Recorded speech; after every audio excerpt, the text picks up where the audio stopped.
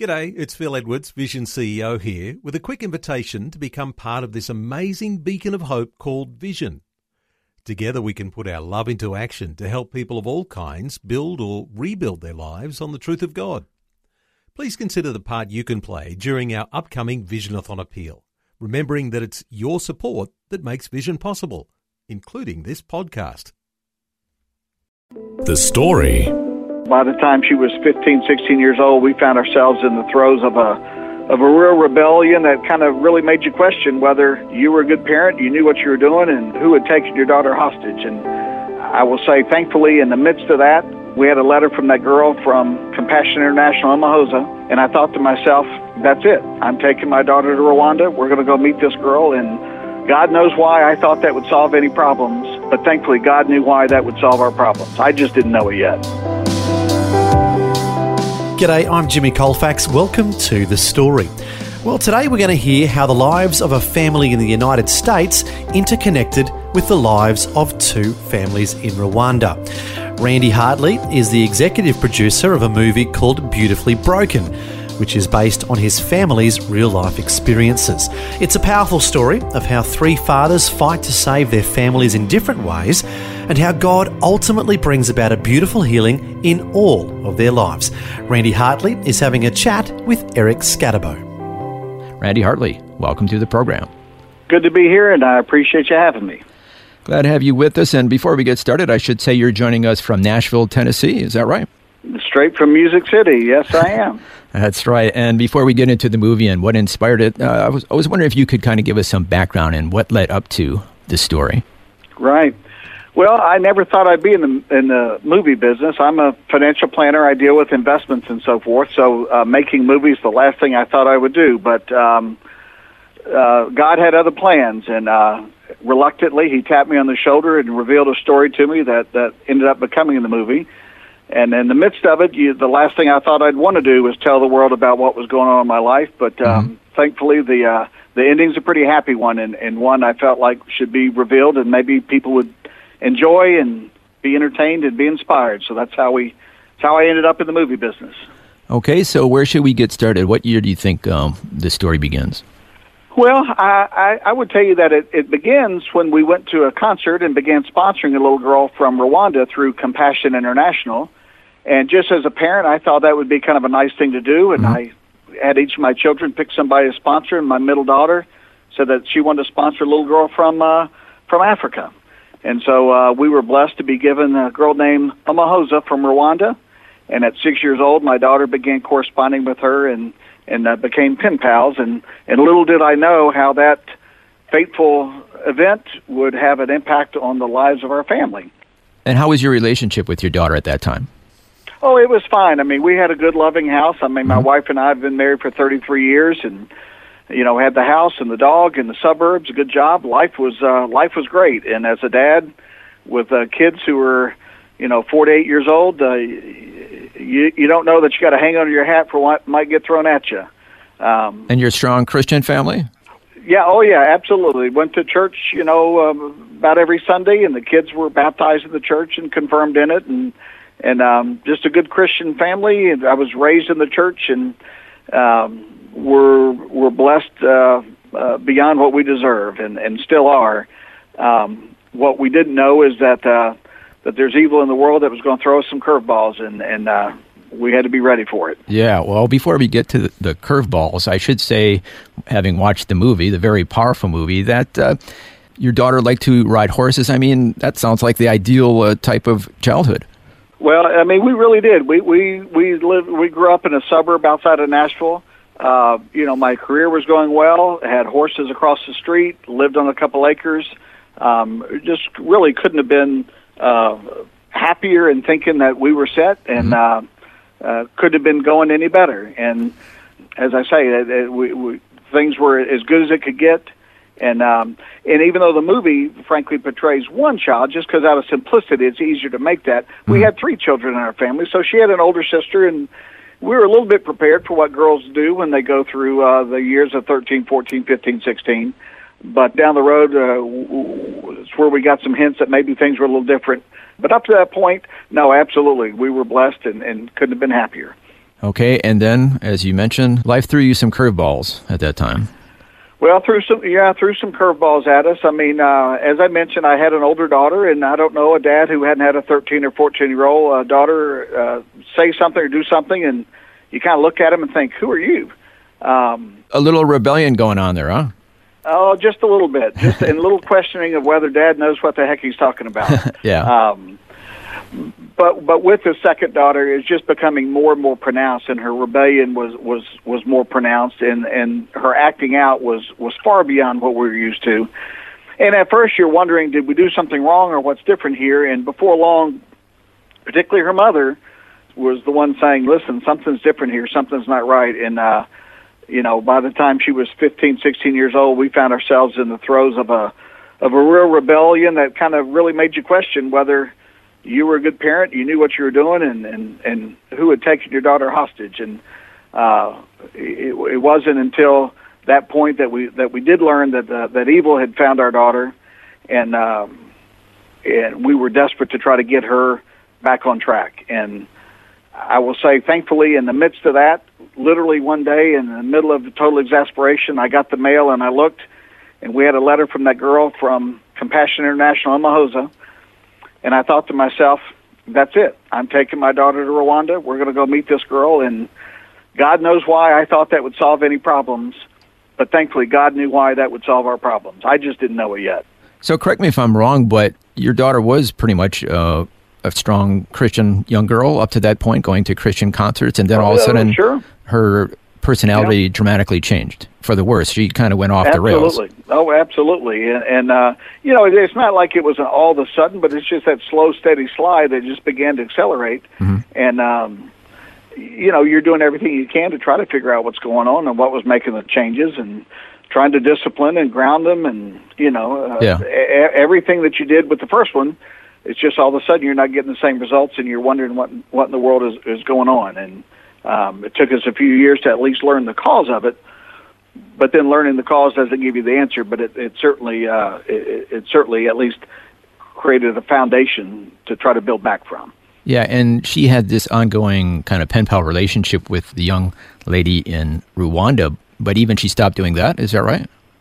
Well, certainly it cut back. I mean, it was something that she participated in enthusiastically as a younger child, but in the middle of that rebellion, certainly even her correspondence with Mahosa became, far less frequent, and something she didn't do with the same enthusiasm she did at one time. But thankfully, that didn't stop us from getting that letter at the right time. And, God knows why we got the letter at the time we did, but it was perfect timing, and it kind of created the rest of the story for us to try to get back on track with things. Now, in the movie, you actually read the letter from Umahosa. Is that what happened in real life? Yeah, not in real life. That was an easy way to maybe illustrate our need to go to Rwanda. But in real life, it literally was, I came home one day and found that stack of letters, and in the middle of exasperation, walking frustrated into my office and picking up the mail, I saw that letter, and it just hit me like a ton of bricks that's it. That's what we need to do. We need to go to Rwanda. And as I say, my naive thought for doing that was, if I could get her there, she could just see how fortunate she was. Yeah, it would help. Yeah, riding on horses and everything, as opposed to living like they do in Rwanda. Yeah, exactly. But God had a much better plan than mine. I'll say that, to say the least. So, at what point did you find out that your daughter had gone through a traumatic incident? It had happened right about that same age at 16, in the middle of the exasperation. So after seeing her kind of slide for about 3 years, we kind of finally learned of the traumatic event that she'd been through. Mm-hmm. And while that didn't solve the problem, it at least gave some insight as to what was happening. Yeah. But we were still at a loss as to quite exactly what to do. And we were going and seeing counselors and doing the things that you're supposed to do, but the progress seemed to be so painfully slow. So you, as a father, that had to be so heartbreaking. I mean, here you had this good relationship with your daughter, and then suddenly she's distant and doing, questionable behavior. How did that make you feel? Right. Oh, and listen, it'll throw doubt into you. I mean, to you and your relationship, and between a husband and wife, between a father and the child. I mean, it's I wouldn't wish that on anybody because it brings self-doubt and, just conflict. And it wasn't a fun time to be in the household, that's for sure. Okay, but then you came up with this idea to go to Rwanda. So how did that go? Well, it's kind of funny because the second half of it is we had some neighbors who moved in who had fled the Rwandan genocide. Years earlier. I had met a man named William Wazerwa. Found out that he had been an executive with the Rwandan Coffee Company and knew just a little bit about the fact that he'd escaped the genocide and came to America. And probably like most Americans, maybe most Australians, we knew something about the genocide. You knew that there was some conflict going on in Rwanda, didn't know the whole story, but did know that William had to flee, came here initially by himself, and his family joined him. They happened to move down the street from us, and we got to know them. And so in the middle of my despair, and by the way, I mentioned to William that we're sponsoring a little girl from Compassion, and he acknowledged that, and he was starting a ministry to help other refugees, and I was beginning to assist him in that. And in the midst of all that, our daughter's life has taken this left-hand turn, so I approached William and said, William, I've got to take my daughter to Rwanda. Can you help me? And he had not been back since the genocide. This was about 10, 15 years later. And long story short is we engaged his family. They were able to lead us back to Rwanda, specifically to go meet the little girl that we had sponsored through Compassion. But through God's plan, we learned so much more about him, and he learned more, and it just it really gave God the opportunity to tie a ribbon around these three families that ultimately would help each other in such dramatic ways that are shown in the film.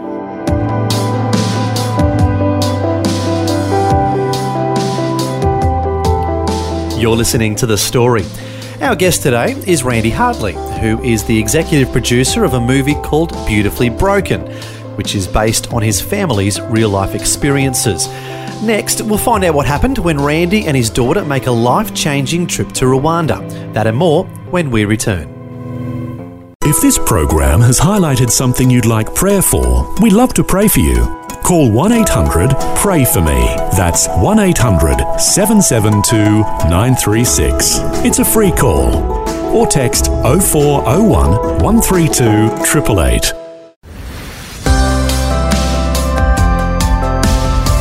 Hi, I'm Jimmy Colfax, and this is The Story.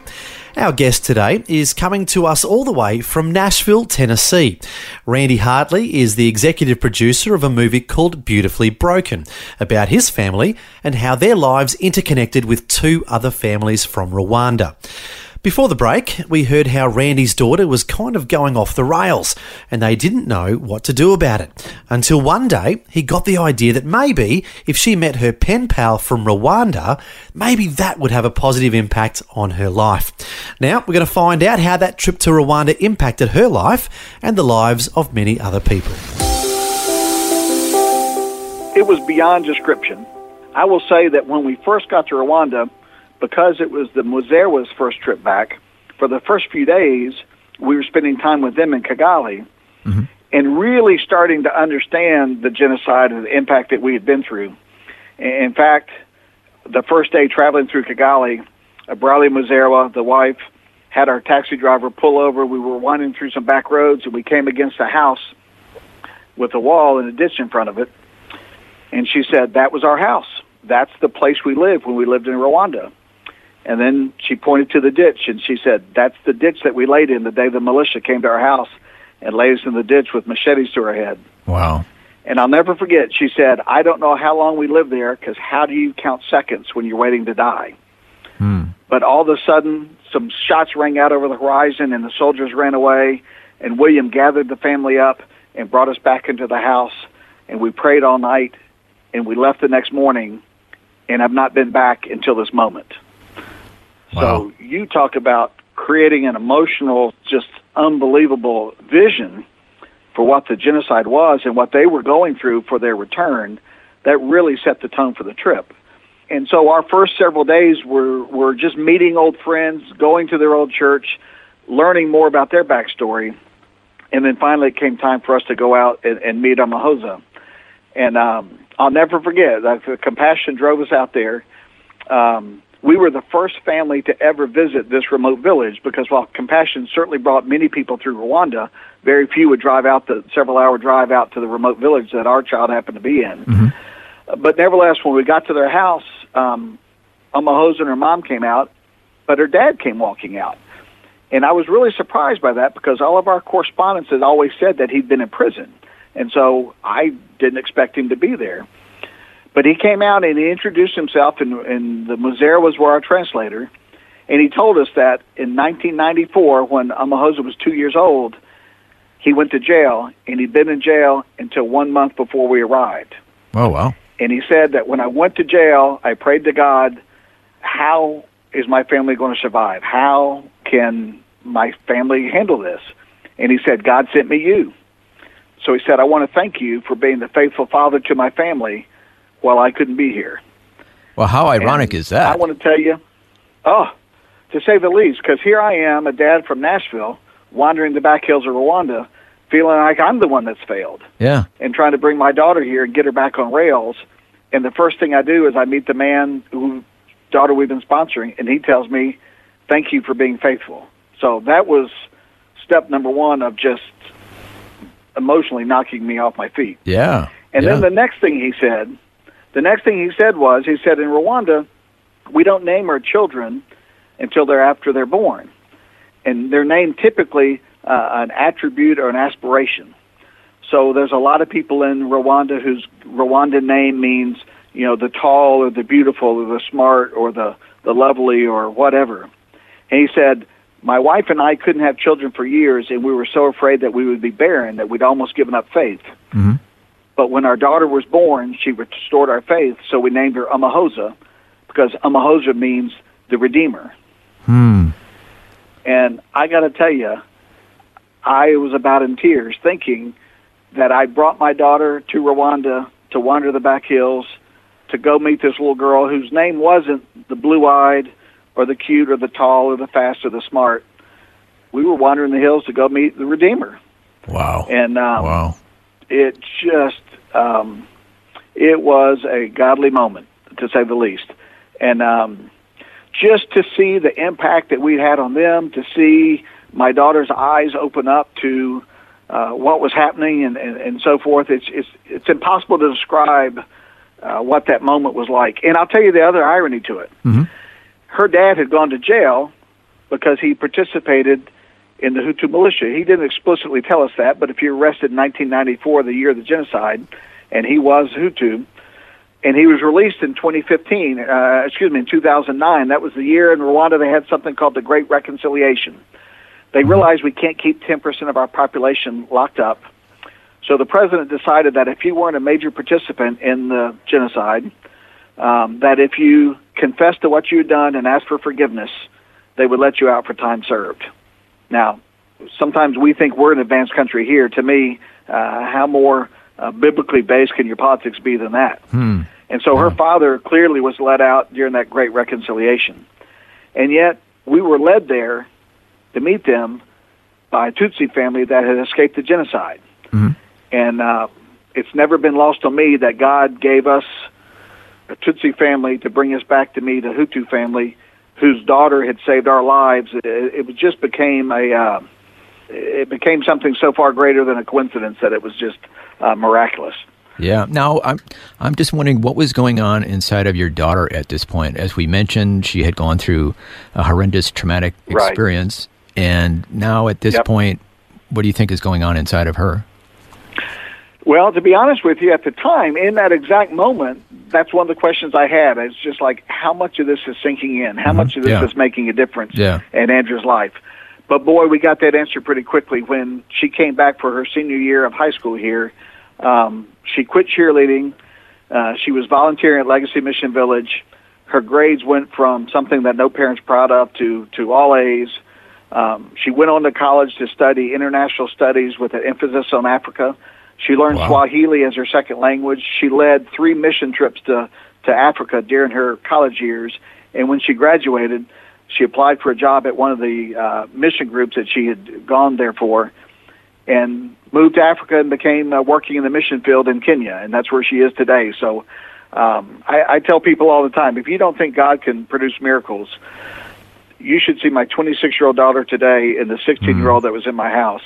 Yeah. Only God can make that kind of transformation. I can assure you that. At the time, I didn't know what she was thinking, but her actions showed what an impact it had made on her life. And of course, she has cooperated in the making of this movie. Has she shared now, what that meant to her personally? I mean, she has, to be honest with you. It's still a traumatic situation for her. It's not something that she's likes talking about a whole lot. Clearly, when we made the movie, the very first thing I did to her was say, we're thinking about going public and making this. Obviously, if she said no, there's no chance I would have done it. She gave it a full endorsement to help change people's lives. But frankly, she said, Dad, the only thing I ask is I don't want to be a part of the promotion because I'm just not that person anymore. I've moved so far past that. So while she blessed the project and understands the impact it can make, I fully respect her for saying, I'm here doing my thing. I don't want to be known as the girl who went through trauma. I want to be known as who I am and what I'm doing today. And so she doesn't do a lot of interviews. She's not, involved with it, but I couldn't be prouder of her. I just couldn't be prouder of her. Now, in the movie, she has an emotional connection with a person in Rwanda who shares about their trauma. Is that basically what happened, do you think? Yes. Well, in a lot of ways, because in the movie, we portray the Muzeras. That's the family that escaped the genocide I mentioned. Yeah. And truly, their daughter, Ame, was helping run the refugee ministry that the Muzeras had started in Nashville. And so before we took our trip to Rwanda, I told my daughter, I said, you have to help pay for this trip. And she looked at me kind of funny, and I said, the way you're going to pay for it is you need to go volunteer at Legacy Mission Village, the refugee ministry started by the Muzera family. So the Muzeras, one of the things I respect so much about them is when they escaped the genocide and came here to start over, they didn't say, how do we rebuild our wealth? I was a successful businessman and gave up everything. What William said is, I should have lost my life many times in 1994. I view all the time I have left on earth as a loan from God, and I'm going to spend the rest of my life repaying that loan. And he started a ministry serving refugees. So I told my daughter, to pay for the trip, you have to volunteer at Legacy Mission Village. And I will tell you, the first day she went because I made her, and the next 1,000 days she went because she loved it. She told us later that because of the trauma she had gone through, she had lost all her self-esteem, and she viewed herself as worthless. And as a parent, you can pour all the love you have into that vessel, and it didn't seem to stick. But she told us, when she started volunteering, and those children at the refugee ministry came running to her every day and saying how much they loved her and couldn't wait to see her, she said, Dad, how can I be worthless if those kids love me and they can't wait to see me? Wow. And so I tell people all the time, we were blessed to do an international mission trip that was truly transformational. But the transformation started way before we hopped on a plane to Africa. And in her situation, it happened when she started giving. At a time that she felt like she had nothing to give, she started giving. And in that act of giving is when she received so much more. And I am evangelical that helping others leads to healing. In fact, I would go so far as to say that when you start helping others, that's the glue that helps you put those broken pieces back together. And that's when you become stained glass instead of shattered glass. The name of the movie is called Beautifully Broken. Could you unpack that title for us? Well, I mean, that's just it right there. It's beautifully broken, and it's a perfect lead into it. If you think of stained glass, I mean, some of the most beautiful churches in the world with their stained glass, it's shattered glass that God's put back together to be more beautiful than it could have been at the beginning. And, again, if our movie was named Broken, I would try to hide it from you. But it's truly beautifully broken because all three families in this movie were broken in ways that they could have not, that was nothing that they had done. It was something that was thrust upon them that created the brokenness in the families. And thankfully, through faith and perseverance and forgiveness, God put each of those pieces back together.